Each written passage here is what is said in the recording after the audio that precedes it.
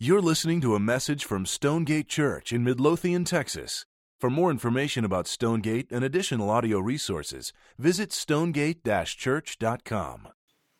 All right, it is great to see you this morning. I hope you are doing well, and let's just start it off. Today is Father's Day, so as you're turning to Exodus chapter 20 and Ephesians 4, you might get your thumb in both of those two places. As you're turning there, let's begin just by honoring our fathers. So if you are a father in the room, why don't you stand up for us just for a moment and hold your applause just for a second. Go ahead and stand up for all of our fathers in the room. Just hang right there for just a moment here. And I want to talk to all of our fathers just for a second. You know, when I think about the hopes we have for Stonegate Church and our church family, so much of that is tied into our fathers, to our fathers growing from being boys at some point in their life, to being adolescents, to being men, and then into becoming godly men. And we pray that for you and hope that for you and are asking God to grow us into that sort of a thing. Fathers who would take responsibility for their families, fathers who would recognize the unique voice that God has given you in your family, that you have a voice in the life of your wife and your kids that is irreplaceable. Irreplaceable. And that you would be good stewards of that you would be a great representation and a great model for your family and what it means to love Jesus and to live for Jesus. We're praying that for you. And lastly, just to encourage you in that doesn't mean that you have to be a perfect man. It means that all of us need to be repenting men. Quick to confess our sin, quick to turn from our sin and to turn back to Jesus for the first or the 100th time or the 10,000th time. That we would be those sort of men. So I want you to know, men, that we're praying for that, for God to be maturing that in us and growing that in us for you. We're praying that for you. So in light of that now, why don't we celebrate our fathers in the room?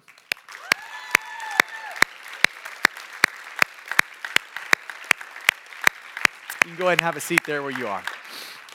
And I know that for some, this is also a very difficult day because you're not celebrating maybe a father that stepped into that sort of biblical role in your life. So maybe it's the absence of a father or just not a good daddy in your life. Or maybe it's like my wife, Laura, who lost her dad when she was very young.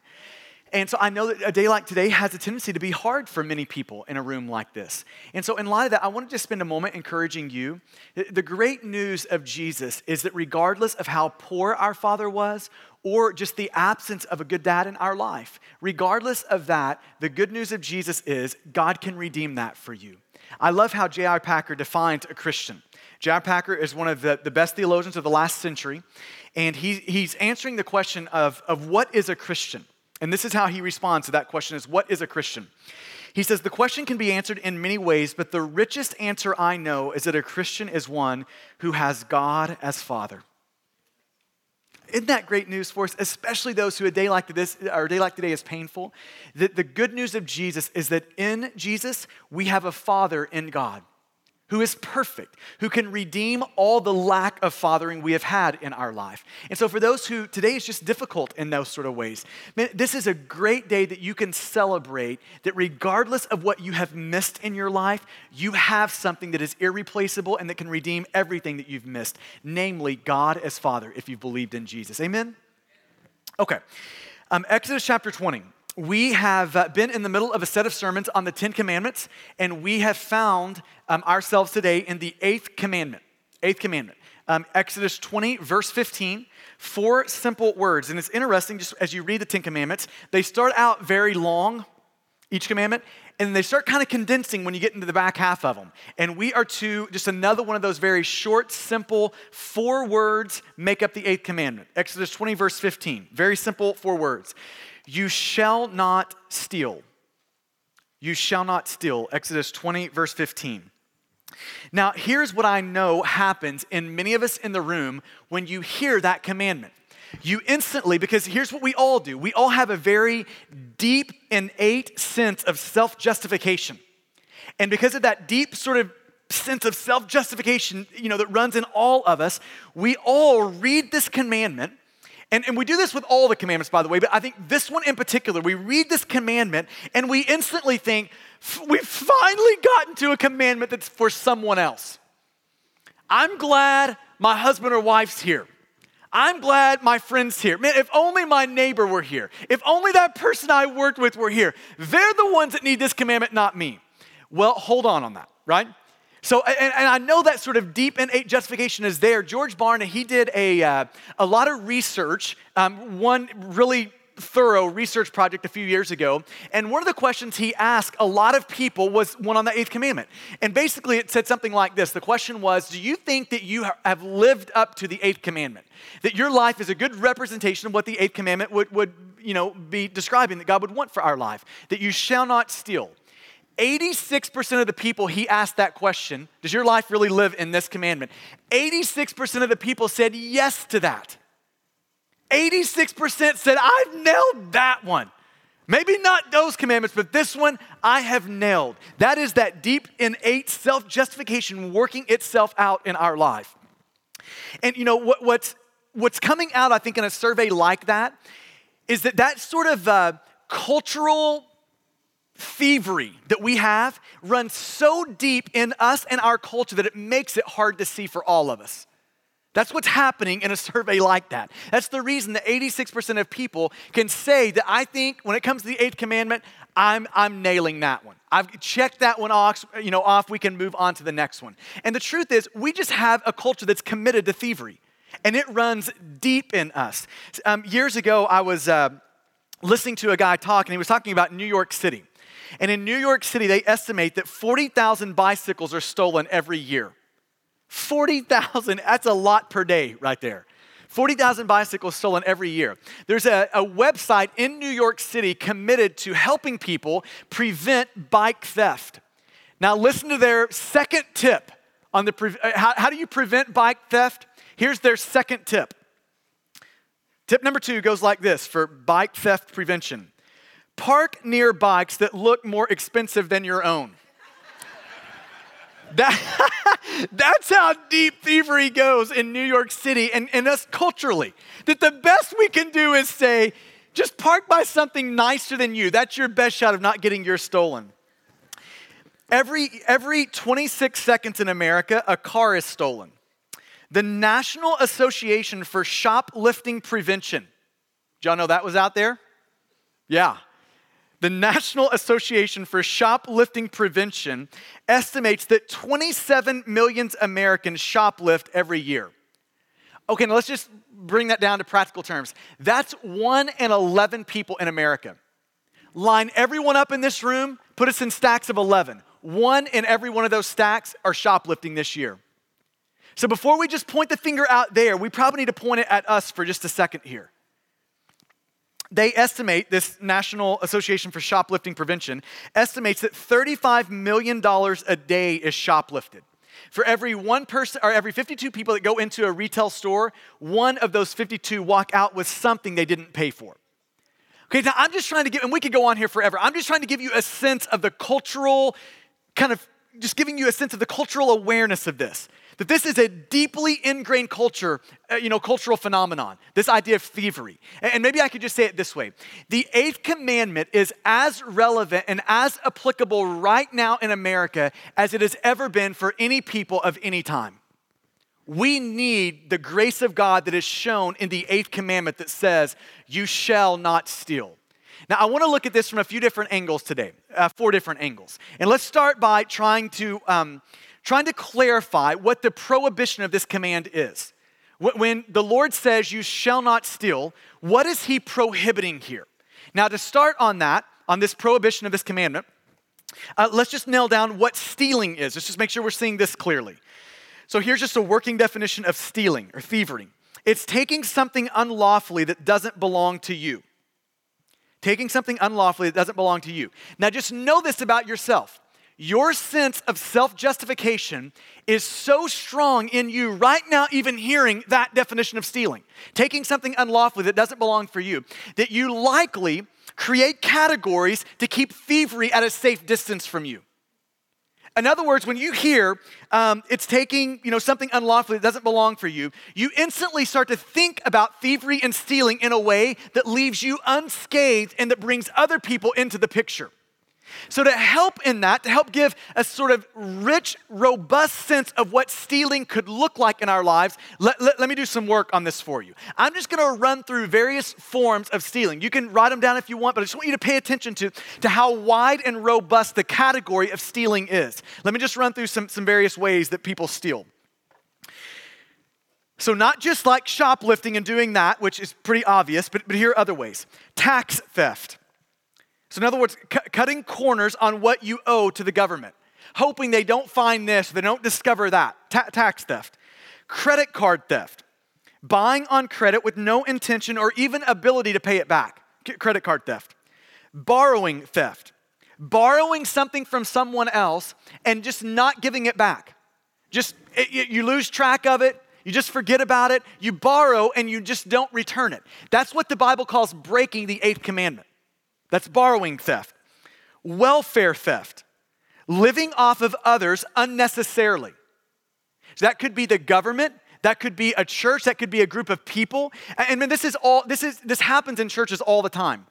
This is a big problem that churches have to deal with as far as how do you manage this whole thing and how do you work around this? When I was at a previous church, there was one day where a person pulled up to the exit of the parking lot to the church and acted like his car was broken down. So he's holding up a sign that says, I don't have gas, I need gas, car's broken down.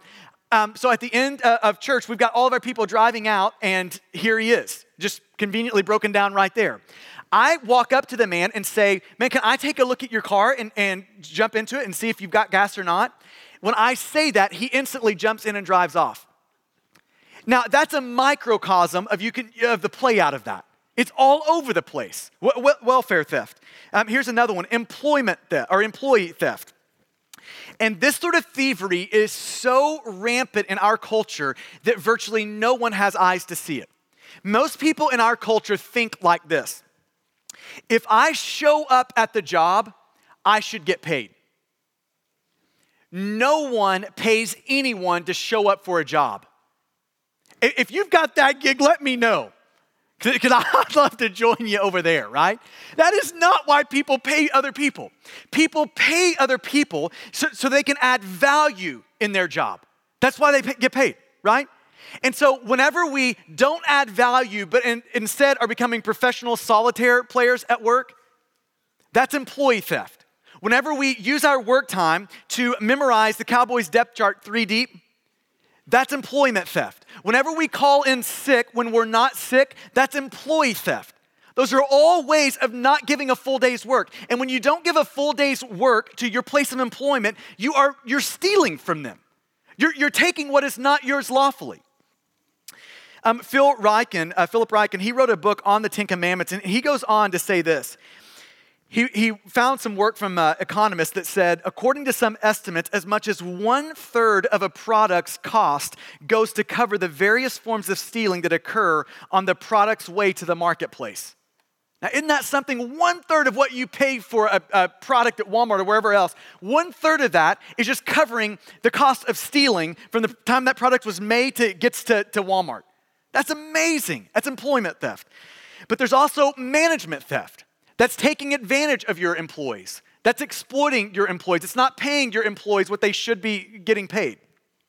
One theologian of a few centuries ago, he says this, commenting on the 8th commandment. He said, it follows, therefore, that not only are those thieves who secretly steal the property of others, but those who seek gain from the loss of others, those who accumulate wealth by unlawful practices and are more devoted to their private advantage than to equity. That's management theft. There's revenge theft. Now pay careful attention to this one because this one's one of those that it's like, that stings. I don't like that one. So just play out the example. And you can just apply this personally, whatever your life looks like. But just think about the example of a guy who is at work and he feels like his place of employment has not paid him the $200 that they owe him. So he feels like they're stealing from him, that they've stolen $200 that he should rightfully have. So in response to their stealing of him in his mind, here's how his self-justification works. What I'm going to do is I'm just going to steal $200 worth of something from that company. Do you see how that works? It's revenge theft. I feel like they've stolen from me, so to settle accounts, here's what I'm gonna do. I'm going to steal from them. Now, let's just apply that to the various issues. Your friend, you feel like he got something from you, so you just take some, you just apply it to whatever your life looks like. Here's the point though. That is not settling accounts, that is breaking the 8th commandment. And here's the problem with revenge theft. That self-justification script runs so deep and is so loud when it comes to revenge. Well, they stole it from me though. It would be right for me to steal. No, it's not right. It's a breaking of the 8th commandment, right? That's revenge theft. Insurance theft. I've got a friend who, her dad is a insurance fraud guy. Like he investigates those sort of cases. And every time I'm around him, I always ask for the latest, greatest case that he's working on. And it's like, man, somebody should make a movie out of some of the stuff that you see. It is crazy how people take advantage of insurance. Insurance theft. Sales theft. Selling something at an unfair price. Selling something without revealing the defects that you know are there. That's all sales theft. Martin Luther, commenting on the 8th commandment, he says this about that. He says, we break the 8th commandment whenever we take advantage of our neighbor in any sort of dealing that results in loss to him. So you sell something that you know is defective, he pays or she pays a full price for it, they have now suffered loss because of your dishonesty. That's stealing from them. That's breaking the 8th commandment, sales theft. Reputation theft. You can rob a person's reputation and good name by slander and gossip. Intellectual theft. Stealing intellectual property from other people. When I was first entering into college, it was the day of Napster. Y'all remember that? That's a blast from the past right there, right? Napster. Man, it was so everywhere. Like I remember in my little college dorm, in my hallway, everyone had Napster and everyone was illegally downloading music. And it was so everywhere and so common that nobody could call it a sin. Nobody could call it theft. Years ago, when I heard a guy talking about this here recently, when Passion of the Christ came out years ago, at the time, it was the most illegally downloaded movie. Just let the irony fall on you for a second there, right? I seriously doubt that was unbelievers trying to give believers a bad name. But listen, it happens all the time. I guarantee if we just kind of looked at everyone in here and could just kind of pry inside of lives, we would see illegally downloaded a lot of things, right? It's just intellectual theft though. It's calling it what it is. That is theft. That is breaking the 8th commandment. And maybe the most pervasive of all, and the one we would not think about when we read the 8th commandment, is glory theft. God created you and he created you to be an image bearer of his. In other words, he created us to live in a sort of way that would tell the truth about God. That would be a good representation of the God whose image we are created in. And every time we as human beings say, God, I don't care what you want, I'm gonna do what I want.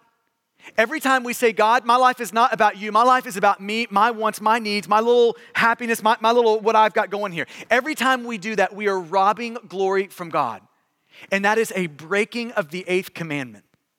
Now, I hope we're just getting a sense real quick here of all we've done is look at the prohibition so far, and I hope you're seeing there's not a one of us that is unscathed by the 8th commandment. There's not a one of us in the court of God's justice will be able to look at God and say, you know what, God, I've nailed that 8th commandment. 86% of people are going to have a rude awakening when they stand before God, and the perfect standard of God's righteousness, you shall not steal, is applied to their life. 86% of people are going to realize what I once thought I could just check off, I can't check off any longer. At the end of the day, we're all guilty of thievery. Phil Reich, and he goes on in his book on the 10 Commandments to say this. The truth is that theft is pervasive at every level of American society. And like everyone else, we are in on the take. But this is not just an American problem. The whole human race is a band of thieves, and we all suffer the loss. Now, he goes on to quote Martin Luther, the reformer, and listen to what Martin Luther goes on to say. He says, if we look at mankind in all of its conditions, it is nothing but a vast, wide stable full of great thieves.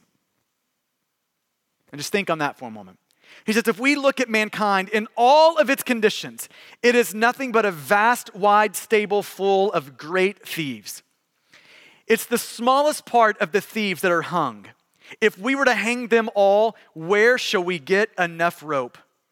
We must make all of our belts and straps into halters. That is us. We are the wide stable of great thieves. There's not a one of us that can stand before God and say, I am guilt-free in regards to thievery. And this is the one that I've nailed in the court of God's justice. Here's the thing, we will all be buried in the grave of God's justice. That's true for you, it's true for me, it's true for all of us in the room. Now that's just the negative side of this command. We're not even talking yet about the positive side. So the negative side is don't steal. Don't take something that unlawfully that's not yours. Now let's go to the second side, the positive side. Let's clarify the command's calling in our life. Like every command has two sides, a negative don't do side and a positive now do this side. So let's get on the do this side. What is it proactively calling us toward? What is the Lord in the 8th commandment saying? Now get about doing this. Yes, don't do that, but that's not the heart of the commandment. What is God actually saying? Here's the essence. Get about doing this. Move your life in this direction toward these things. What are these things? I think Ephesians chapter 4, verse 28 is where that gets clarified for us. What does it look like to proactively live in the positive side of this commandment? What is the do this of this commandment? Ephesians 4, verse 28. This will be on the screen for you if you need easy access. Ephesians 4:28 says this. Let the thief no longer steal. Okay, now this is Paul. Context is 8th commandment here. Okay, this is the background of which Paul is writing from. So he's expounding on the 8th commandment. Let the thief no longer steal, but rather let him labor, doing honest work with his own hands, so that he may have something to share with anyone in need. Now, do you see the contrast? Here's the contrast. Let the thief no longer steal. That's the prohibition. That's the don't do side. Now we get over here on the other side. Here's the contrast. Here's what it's proactively calling us toward. Let the thief actually get a job and let him get to work and let him do honest work with his own hands. Like not just any job, but an honest job. So let him get an honest job going. Why? So he can actually make money and have something. Now, why is it important that he has something? Why is it important that you have something? Here's the reason. Not so you can keep it all, but so that you can actually begin to share it with other people. That's the positive side of this commandment. It's not a stealing issue, it's a sharing issue. I love how Jerry Bridges takes this passage in Ephesians 4:28, and he breaks it down into the 3 ways that people view their possessions, what God has entrusted to them. Here are the 3 ways that people view these things. Here's the first way he says. It should be on the screen for you. First way goes like this. What's yours is mine, so I'll take it. That's the ethic of the thief, right? That's the clear prohibition. That's the ethic of the thief. What's yours is mine, so I'll just take what's yours then. Okay, that's one way to view things. Here's the second way to view things. What's mine is mine, and I'll keep it. So I'm not stealing it, but what's mine is mine. It's mine. So I'm going to keep what's mine. Now here's the third way we can view what we have been given by God. What's mine is God's, therefore I'll share it. Okay, now hear what I'm about to say. When it comes to breaking the 2nd commandment, or the 8th commandment, all of us see that the first one is thievery. All of us see that the 8th commandment is broken in mindset number 1. When we have this mindset of what's yours is mine, therefore I'm going to take what's yours and make it mine, all of us know that's an obvious way of stealing. It's an obvious way of breaking the 8th commandment. The less obvious way of breaking the 8th commandment, but equally grievous to God, is the second way of seeing. What's mine is mine, therefore I'm just going to keep and hoard what's mine. Now hear me. That is an equally grievous way of breaking the 8th commandment. Both mindset 1 and mindset 2 is a breaking of the 8th commandment. And here's what's humbling and should be sobering for all of us. Mindset number 2 is the predominant mindset of America. It is how most people think about what they have. It's mine, therefore I'll hoard it, I'll keep it. And what the 8th commandment is calling us toward is not a, I'll take from you, not a, what's mine is mine, so I'll keep. What the 8th commandment is calling us toward is a, everything I have is God, therefore I'm going to share it. See, what the 8th commandment is prohibiting is stealing. What the 8th commandment is calling us toward is stewarding. being good stewards of what God has entrusted to us. So I want to spend just a few moments thinking with you about stewardship, thinking stewardship through. And let me just start with the definition. What does it mean to be a steward? What is a steward? This is the essence of the eighth commandment. This is what the Lord is pressing us all toward in the eighth commandment. The eighth commandment is about you stealing, but it's not primarily about you stealing. It's primarily about all of us learning and walking and living in what it means to steward our life, everything that God has given us. So what is a steward? Here's a working definition for you. A steward is someone entrusted with another's wealth or property and charged with the responsibility of managing it in the owner's best interest. That's a steward. It's someone entrusted with another's wealth or property and charged with the responsibility of managing that wealth or property in the owner's best interest. That's what a steward is. Now hear me when I say this. A steward, like stewardship or being a steward, is not a subcategory of the Christian life. It is the Christian life. This is what we are as a Christian. If you're a follower of Jesus, part of what it means to be a follower of Jesus is to be a steward of what Jesus has given you. It's an identity thing. It's what we are. This is how deep the river and the current of stewardship goes in our life. So it's important that we get this right. Now, when you're thinking about stewardship, let me just run through the three components of stewardship. This is what supports this word stewardship. It's three basic beliefs. Here are the three basic beliefs, the three pillars underneath stewardship. Number one, God owns it all. This is the first thing about stewardship, is we've actually got to believe that God owns it all. Everything, that there is nothing in your life that you can look at and say, you know who owns that? Me. There's not one thing in your life that you can say that about.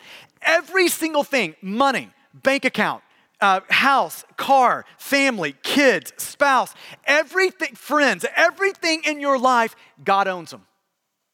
You don't own a single one of them. You pick this up very early on in the scriptures. Genesis 1:1, God created the heavens and the earth. And listen to the implication of God creating everything. The implication of that is God also owns everything. He is owner. There's not one thing you can look at in this world, in this universe that we cannot say God owns that. He owns it all. And the Bible spends a lot of time trying to convince us of this. Let me just run through a few passages that show us this. Deuteronomy 10:14, it'll be on the screen for you. Behold, to the Lord your God belong heaven and the heaven of heavens, the earth with all that is in it. Job 41:11, who has first given to me that I should repay him? Whatever is under the whole heaven is mine. And isn't it interesting that there's no little exception clauses? It's not, whatever is under the whole of heaven except these things is mine. It's not that. It's all of it is God. That's what he's saying here.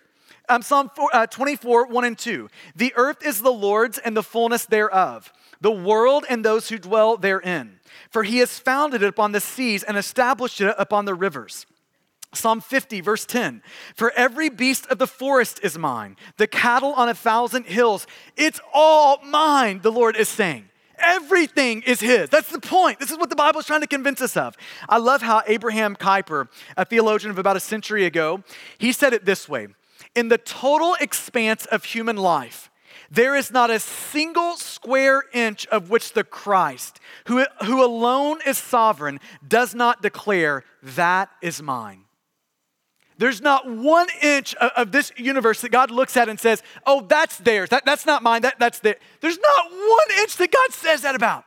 Every square inch, God is saying, that is mine. That is mine. That is mine. Everything is mine. That's the point the Lord is making here. Now, hear me on this.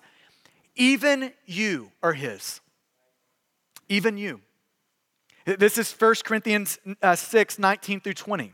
Or do you not know that your body is a temple of the Holy Spirit within you, whom you have from God? You are not your own, and you were bought with a price, so glorify God in your body. If you're in Christ, if you're one of Jesus's, here's the truth about you. You have been doubly bought. You were bought once in creation, and you were bought once in redemption. You are doubly his. Doubly his.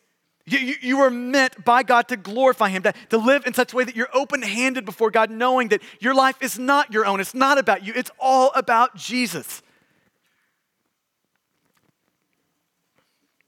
So here's the point. God owns it all. You can tear your Bible apart. You're never going to find the verse that says, oh, but you own that or you own this. The Bible is really clear. God owns it all. And to be a steward, we have to believe that. We have to believe that there's not one thing in our life that's ours. It all belongs to God. Now here's the second pillar of stewardship. Pillar 1, God owns it all. Pillar 2, God entrusts what he owns to us. It's not enough just to believe that God owns it all. Secondly, we have to also believe that God actually entrusts what he owns to us, to care for it and to steward it well. That God entrusts that to us. Now you see this in the opening pages of Scripture. Genesis 1, God creates everything. By nature of his creating it, he owns it. Genesis 2, he creates Adam and Eve, puts them in a garden. And listen to what the Bible says about this. In Genesis 2:15, the Lord God took the man and put him in the Garden of Eden. Why did he put the man in the garden? The man and the woman in the garden? Here's why. He put him in the Garden of Eden to work it and to keep it. See, that's stewardship. God is saying, I created everything. It's all mine. But here's what I'm about to do now. I'm about to put you in a part of my creation. Adam and Eve, our first parents, I'm going to put you in this garden, and I want you to steward it. I'm going to entrust part of my creation to you. Now, when it comes to thinking about what God entrusts to us, let me just give you 3 categories to think on here. Just when you're applying this to your own life. What is it that God entrusts to you? You might think of it with 3 T's. Here's the first one, time. God entrusts you with time. Isn't time a precious gift? There's not one of us in here who think right now, you know what I've got more than enough of is time. That's just not true. Time is precious. It is something that God has entrusted to us. So you've got time. You've got treasure. That's your money and possessions. Everything you own is God's. Now, can you remind yourself of that right now? Your house is God's. Every dollar you earn, it is not yours to do with whatever you want with. It is God's. Your car is God's. Your family is God's. Everything, every money, everything that you have in your possession, just remind yourself right now, that's all God's. It's not mine. It's all God's. All of the treasure he gives us, it's God's. And then you've got talents. Time, treasure, and talents. Talents are a way of talking about our giftedness, the unique opportunities that God gives us. Those are things that God entrusts to us. You did not, before you were born, you did not fill out a pre-birth checklist on, I want that gift, I want that unique thing, I want this. That's not how it worked. God uniquely designed you. You didn't get a say in that. Everything that you have, God has blessed you with. If you're like business savvy guy, God blessed you with that. If you've learned and acquired the ability to make a buck in this world, God has blessed you with a brain to do that. If you're a charismatic sort of a guy, God has given you that. There's not one thing you can point to in your life and makeup that God has not gifted you with that ability, with those unique giftings. Now, I want to just linger over this just for a second, because the longer I'm around people, the more I am like discovering that most people are not very content with how the Lord made them. They always want to be someone else. They want to have their gifts. They want to have their talents. They want to have, the grass is always greener in that person's shoes. And I want to linger over this for a minute. And can you just hear the voice of God just this morning? If you're in Christ, can you hear the voice of God just whisper this to you? Can you just hear God telling you, I have made you uniquely. I have uniquely designed you. Not to be that person, but to be you. I've uniquely designed you for that. So live in that. Enjoy my unique design for you. Now, fathers, I want to take a minute to address you just for a moment. One of the unique privileges and roles that fathers get to play in their families is to help their sons and daughters learn their unique giftings by God. To learn that although they are very similar to the person sitting beside them, I mean, there's a lot of things we could look at because they're both human beings and say, yes, y'all are very similar. At the same time, there are unique differences that God has designed them with. And they don't have to be that person. They get to be the person God's created them to be. They don't have to go down that path because everyone else is going down that path. They get to go down this path because God has created this for them. You get the unique role and privilege of being that voice, of calling those things out and helping them grow in the awareness of who it is that God has made them to be and celebrating that. Helping them grow in the sense of, that's not a bad thing, that's a great thing. That God has made me this way and the world needs this gifting. The world needs these sort of people that I am. Father, you've got a unique role to play in that. So these are the things that God entrusts to us. Time, talent, treasure. Those are all unique giftings from God, unique ways that God has entrusted part of his creation to us. Now here's the third pillar of what it means to be a steward. First pillar is God owns it all. Second one is that God entrusts what he owns to us. And here's the third one. That God charges us to use what he has entrusted to us for his interest. Not just our interest, but for his interest. See, the ethic of what's mine is mine, therefore I'm going to hoard it, is a sinful ethic. It is a breaking of the 8th commandment. The 8th commandment is leading us to the ethic that said, everything that I own is God's. God has entrusted something to me. Therefore, I'm going to use what he has entrusted to me for his purposes, his agendas in the world. That's what I'm going to use it for. Now, you see this in Genesis 2. God creates everything. He puts Adam and Eve in the garden. He's entrusting part of that garden to them. And then he says, do this, work it and keep it. Working and keeping the garden is not playing it safe. It's not just protecting it to make sure nothing happens to it. Working and keeping the garden for our first parents is actually taking part of God's creation that God's entrusted to them and now using it, cultivating it, developing it to bring something good out of it. Now that's what it means to be a steward. God owns it all, God's entrusted things to me, and I'm using now what God has entrusted to me, and I'm developing things with it. I'm cultivating things with it. I'm using what he has entrusted to me to extend and to be a part of his purposes in the world. Does that make sense? You see that idea of stewardship there? God owns it, God entrusts things to me, and now I'm using it for Jesus' sake. That's what it means to be a steward. Now, do you see your life that way? Do you see everything that you have in your life, your giftings, your money, your time, all the stuff that's yours right now? Do you see that as God's and that God has entrusted it to you to use for Jesus' sake? This is fundamental to what it means to be a Christian. Okay, now I want to take just a few minutes and apply it. I want to spend just a few moments thinking through how do we apply the 8th commandment. And I want to just work through 2 questions here to apply it. Here's the first question. And we're going to work on the negative side of the commandment first, the prohibition. Don't do this, that side of it. Is there unaddressed theft in your life? Now, I want you to think about that for a minute. Is there anywhere in your life where there is unaddressed theft? Okay, can we all do this together? Can we all just right now ask the Holy Spirit to speak to us and to show us what we need to see right now in this moment? And I want to invite you to close your eyes for just a moment. And just think, I'm going to say some words. And as I say these words, just ask for the Spirit if there's something there to prick your conscience and to show you that there's something there. Tax theft, credit card theft, borrowing theft, welfare theft, employee theft, management theft, revenge theft, insurance theft, sales theft, reputation theft, just slander and gossip, ruining a person's name, intellectual theft, glory theft,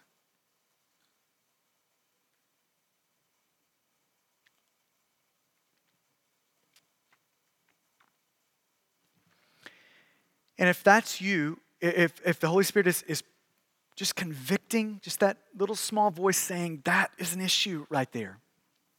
The question is, what do you do about that? You can look up here, and here's what you do about that. Right now, you confess it to the Lord. Before you leave today, you confess it to someone else, and you repent of that. You make a break. You turn from that, and you throw your life back upon Jesus, and listen to the last part. You actually go and make restitution for it. If you have stolen something from someone, today is like the day where that needs to get paid back. If you've stolen from your place of employment, you need to give them hours that you've stolen. If you've stolen something else, you need to think and figure out and seek the Lord on what does it mean to actually go about repaying what you have stolen. Now, here's the second question. First question, is there any unaddressed theft in your life? Second question is, are you stewarding what God's given you? Are you stewarding what God has given you? I mean, just ask the Lord for clarity here. Am I being a good steward? Now, hear what I'm about to say. Doing nothing with what God has entrusted to you is called sin in the Bible. Doing nothing with what God has given you is not just called a lack of stewardship, it's called sin. God is not okay with doing nothing with what He's entrusted to you. So we need to be really diligent in thinking about these things. Am I taking what God has given me and entrusted to me and using it for Jesus' sake? Am I doing that? Now just think through the grid here. Let's just start with your money and possessions, your treasure. Are you doing something good with that? Are you sharing that? I mean, Malachi is really clear. The Lord is really clear that there is a way of stealing from God with a lack of stewardship. I mean, when Malachi in chapter 3, verse 8 talks about this, the Lord puts it in these terms. He says this, will man rob God? Are you really going to be about robbing me? And then it goes on. The Lord says, you are robbing me. That's the problem. You are doing that. Then He anticipates the objection. But Lord, how are we robbing you? How are we stealing from you? And the Lord clarifies it like this. He says, by your tithes and offerings, by lack of sacrificial generosity in your life. And listen, this is not like let's get into the details of, is the tithe still applicable and all. I'm just saying this. The Bible is clear that with a lack of sacrificial generosity, you can rob God. And it is and I'm just going to go one more step further and say, and I think a lot of us are doing that and we're not thinking of it that way. But a lack of sacrificial generosity is that. So just look at your life. Is there a sacrificialness to the way that you give, the way that you share with other people? And if you want a grid, I think this is a helpful grid just to kind of maybe run this through. When it comes to the money that God's entrusted you, I think God would tell you that you've got a family that you need to care for and provide for. Now, that doesn't mean you meet every single need that could ever be imaginable for your family. It means that you take care of the basic necessities for your family. Then after you get Inner's family here, you get your church family. And you make sure that no one's in need in your church family. And then after that, you go to the needs of people at large. The mission of Jesus outside your church family. That's the general grid work that I think you can work through when you're thinking about how generosity should flow in your life. So are you generous? We're at month 6 of the year. So this is a really good time to just take a check for 2015. Looking back at the first 6 months of 2015, would you say that there has been a sacrificial generosity to your life? If not, this is a great day to get back on track with that, to turn from that and to get back into the sort of life that God would be calling you to live. So that's your money. Think about your time. How would you view your time in this? Again, everyone in here, when it comes to time, we're all pressed for time. There's no one in here that's like, man, I've just got more time than I know what to do with. None of us fit that bill. Time is so precious. Weeks, months just go by that fast. And I think it's fair to say that all of us have a deep sense in us of what Paul tells us to do in Ephesians 5, of redeeming the time. We all want to redeem the time. We know it's that precious. We want to take advantage of it. But listen, the how of redeeming the time is counterintuitive. Most people think that if I'm going to redeem the time, really make the most of it, you know how I'm going to do that? I'm going to do that by grabbing time and hoarding it, keeping it for myself. And if you grab time and try to hoard it, you are ensuring that you will waste your life. The only way to redeem time is by opening up your hands and by giving it to Jesus. It's by giving it to your family, like actually turning off the TV and paying attention to someone. By actually turning off the TV and paying attention to your neighbors. Paying attention to those who need your attention in your life. That's the only way to redeem time, is by giving time to Jesus and to Jesus' sake. That is the only way to redeem it. So are you redeeming the time? Are you using it for the things that would be most beneficial in your life? And take your talents, the things that God has gifted you with. Are you taking your talents and using those for the good of your family? For the good of your church family, by serving in your church? But by stirring one another up to love and good deeds? Are you using your talents in that way? And by the world at large, kind of Jesus' mission outside of your church?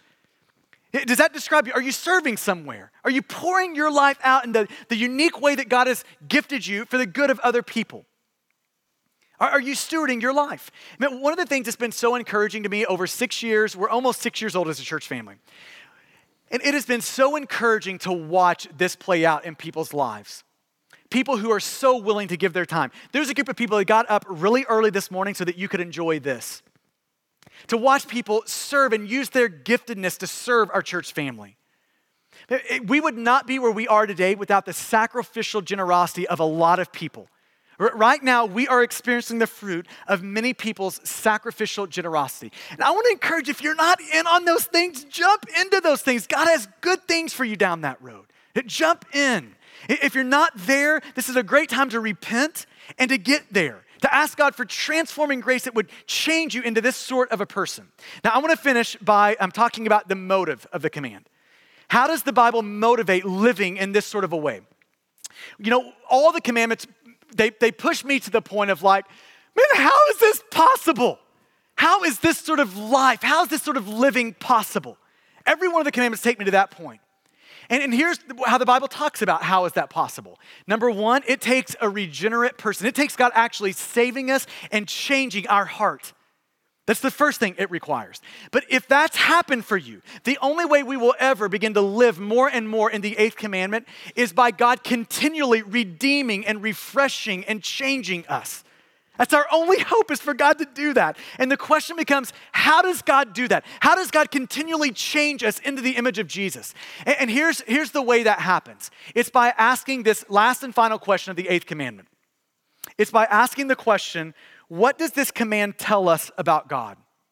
This is the way that we can have our hearts changed and refreshed and made even more today into the image of Jesus. It's the way that our hardness that still lies in us can be melted inside of us. Is to consider the question, what does it teach us about Jesus? How would you answer that, by the way? What does it teach us about Jesus? The God who's created all things, who created the universe, who knows how the universe should work, who's also said, here's a law of the universe. The law in this universe is don't steal, rather be a good steward with everything that I entrust to you. What does this tell us about God? And here would be my answer to that question. It reveals this about God. It tells us that God is abundantly generous. Okay, now I want you to look at me in the eye here. Did you know that you have never met a person more generous than God?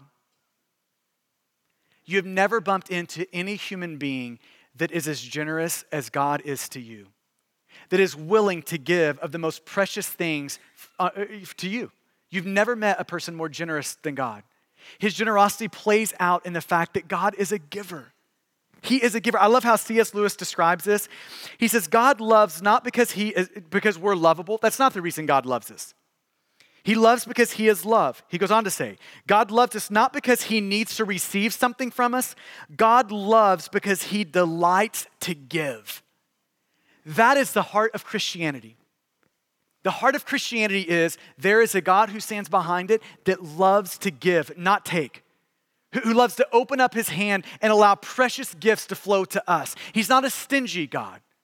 He's not a grouchy God. He is a generous God. It's the sort of God who would look at us in our rebellion, in our sin, in our law breaking, in our thievery, and say, you know what I'll do for you? I'll send my beloved son to you, John 3:16. I'll send my beloved son. Why? So that if you believe in him, you won't perish, but you'll live with me forever. That's how generous I'll be with you. I'll send my beloved son who will live perfectly in your place. He will be the one person who has never stolen, who could never be charged of thievery. He'll be that one person. And that one person, Jesus, my beloved son, will also crawl up on a cross where, you know what's interesting? Who was Jesus crucified between? Two thieves. Isn't that interesting? That God Almighty in his generosity would say, I'll take my perfect beloved son, and not only will he live perfectly for you, but I'll place him on a cross, nail him on a cross, and he will be counted among the thieves. And not just be accounted among the thieves, he will actually become a thief on your behalf. I will actually put your sin on him and make him into a thief. So that from now until the rest of eternity, when I look at you, I will never see your thievery again. For all those who put their faith in this Jesus, I will never count your thievery against you. That is the sort of crazy generosity of God. That is the abundance of his generosity. And Paul plays this out, teases this out even further in Romans 8:32, where he says, if God would not spare his own son, but give him up for us all, how much more will he give us all things? If we've got a God who would give us the most precious things, how much more could we be confident in the generosity toward our everyday needs in our life? This is the generous, abundantly generous heart of God. You've never met a person more generous than God is. Never. And here's the thing, that generosity can change you. When you see that and you receive that, that generosity can change your life forever. Let me close with an illustration from from Les Mis. Anybody seen Les Mis? Yeah. Some of us need a little more culture in the room, right? If you need a little bit, you can go rent the movie, 2012 version. Russell Crowe, Hugh Jackman, go for it. But if you know the storyline of Les Mis, here's the basic storyline. Jean Valjean, he steals a piece of bread. He's hungry, people need food, so he steals a piece of bread. He is sent to basically prison for 19 years. He gets out and he breaks parole. Then he's desperate. He's broke, he's scared, doesn't know what to do, and then he bumps into a bishop. And the bishop brings him into his house, allows him to stay in his house that night, gives him a warm bed to sleep on, feeds him, just is very generous toward Jean. And in the middle of the night, he wakes up and he is about to return to his thieving ways. So he wakes up and decides, I'm going to steal and I'm going to make a run for it. So he grabs some of the silver in the bishop's house and he leaves. The next morning, the police catch him, bring him back to the bishop's house, and the police said, here he is. He's caught red-handed with your silver. Here's the stuff that he's stolen from you. And the bishop comes over and says, but he didn't steal that from me. These are all things that I have given him. And you know what's crazy? The bishop looks at the police officer and says, he left the best things. I actually gave him these incredible candlesticks. It's the most, one of the most valuable things in the house. I actually gave him these candlesticks and he ran off and forgot the candlesticks. So he throws the candlesticks over in his bag. Now, when Victor Hugo is writing this, listen to how this little scene plays out. This is in this moment of him giving him the other candlesticks, all this is happening. He says, my friend, says the bishop, before you go away, here are your candlesticks, take them. He went to the mantelpiece, took the two candlesticks, and handed them to Jean. Jean was trembling all over. He took the two candlesticks distractedly with a bewildered expression. Now, said the bishop, now you can go in peace. By the way, the bishop says, my friend, whenever you come again, this is the person who's just stolen from him. Whenever you come again, you need not come through the garden. Or you need not come through the garden. You can always come and go by the front door. It's only closed with a latch day or night. So now after the police go away, here's what he sits down and he talks to Jean Valjean. And here's what he says to him. He says, John, don't you ever forget that you promised me to use this silver to become an honest man. Jean, who had no recollection of any such promise, stood dumbfounded. The bishop had stressed these words as he spoke them. He continued solemnly, Jean, my brother, you no longer belong to evil, but to good. It is your soul I am buying for you. I withdraw it from the dark thoughts and from the spirit of perdition, and I give it to God. Now, if you know how the storyline of the rest of the movie goes, you know that this one incredible act of generosity, him seeing this moment of generosity and receiving it, changed his life forever. And he then became a man of unbelievable generosity. So as the story goes out, he saves a woman out of prostitution, saves her little daughter out of basically, slavery. He goes on to help a man who almost got run over find a job. His whole life now is built around being an incredible force for good. And you know where that all started? By seeing and receiving this generosity from this bishop. Now let's just tie it up with this and we're done. How much more us when we see and receive the unspeakable generosity of God sending his beloved son for us. Amen? Let's pray together.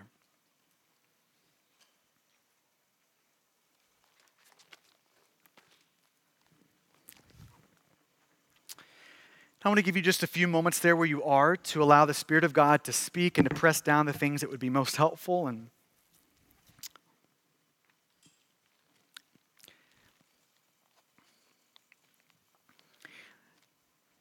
every time I come on a Sunday morning and I'm driving together with our church family here, I am praying and asking God and expecting for miracles to happen. miracles in this room among this group of people. And for some of us, that miracle is happening this morning. That you are seeing for the first time that you are a lawbreaker. That you may be a hair better than your neighbor down the street, but in the court of God's justice, God is going to look at you as a lawbreaker and thief. There's not one human being in the court of God's justice that can look at the 8th commandment and say, God, I stand guiltless. We're all guilty of breaking it. And what the 8th commandment, along with the rest of the commandments, are trying to show us is that, yes, we're all lawbreakers, and yes, we all need the perfect righteousness of Jesus if we're ever going to stand right before God. And for some of us, God is convincing you of that this morning. And listen, God this morning He is so ready and so willing to apply the perfect record of Jesus to your account. I love how one of my friends defines the gospel. He says, here's what the good news of Jesus is. We're all idiots. We could add this morning, we're law-breaking and thieving idiots. And we all have an incredibly bright future in Jesus. It's the great news of Jesus. And here's the wonderful part. And anyone can get in on this. Here's the deal that God is willing to make with us this morning. God this morning is looking at us and He's saying, here's the deal I'll make. Please give me all of your thievery. Give me all of your law. Just open up your hands and give me that. I'll take your thievery and I'll give that to Jesus. And then I'll take the perfect record of righteousness that is Jesus. I'll take that from Him and I will give you that perfect record of righteousness. And Jesus is, how about we make that deal? God is saying, would you take that deal this morning? I'll take all of your thieving. I'll take all of your commandment breaking. I'll put that on Jesus. And all that Jesus is, His perfect record of right, I'll give all of that to you. And what becoming a son or daughter of God means is that we open up our hands and we give Him our sin and we throw our life upon Jesus. We come to Jesus in faith, throwing our life upon Him. And in that moment, God Almighty rescues us from our sin. And from that point forward, we can be confident that from here to all eternity, we're no longer seen in light of our sin. We're seen in light of the perfect record of Jesus. And if that's you this morning, if that miracle is happening in you, we want to know about that. Let our guys at the prayer table know and celebrate that with you. And we'd love to pray for you this morning and begin to walk with you this morning. And for the rest of us in the room, this commandment is inviting us. God, through this commandment, is inviting us this morning to repent of our thieving. Places that we've stolen, places that where we have failed to steward. To repent of that. To make restitution if we've stolen something. Where we're lacking good stewardship, to repent and to actually pray for grace that would transform us into a good steward, and that we would make a plan for our stewardship. So, Father, would you please do that in this room right now? God, help us. We need your help to live in this. God, melt our heart with your incredible generosity toward us. And it's in your good name that we ask that. Amen. Thank you for listening to this message from Stonegate Church, located in Midlothian, Texas. For service times, additional audio and study resources, as well as information about our church, please visit us at stonegate-church.com.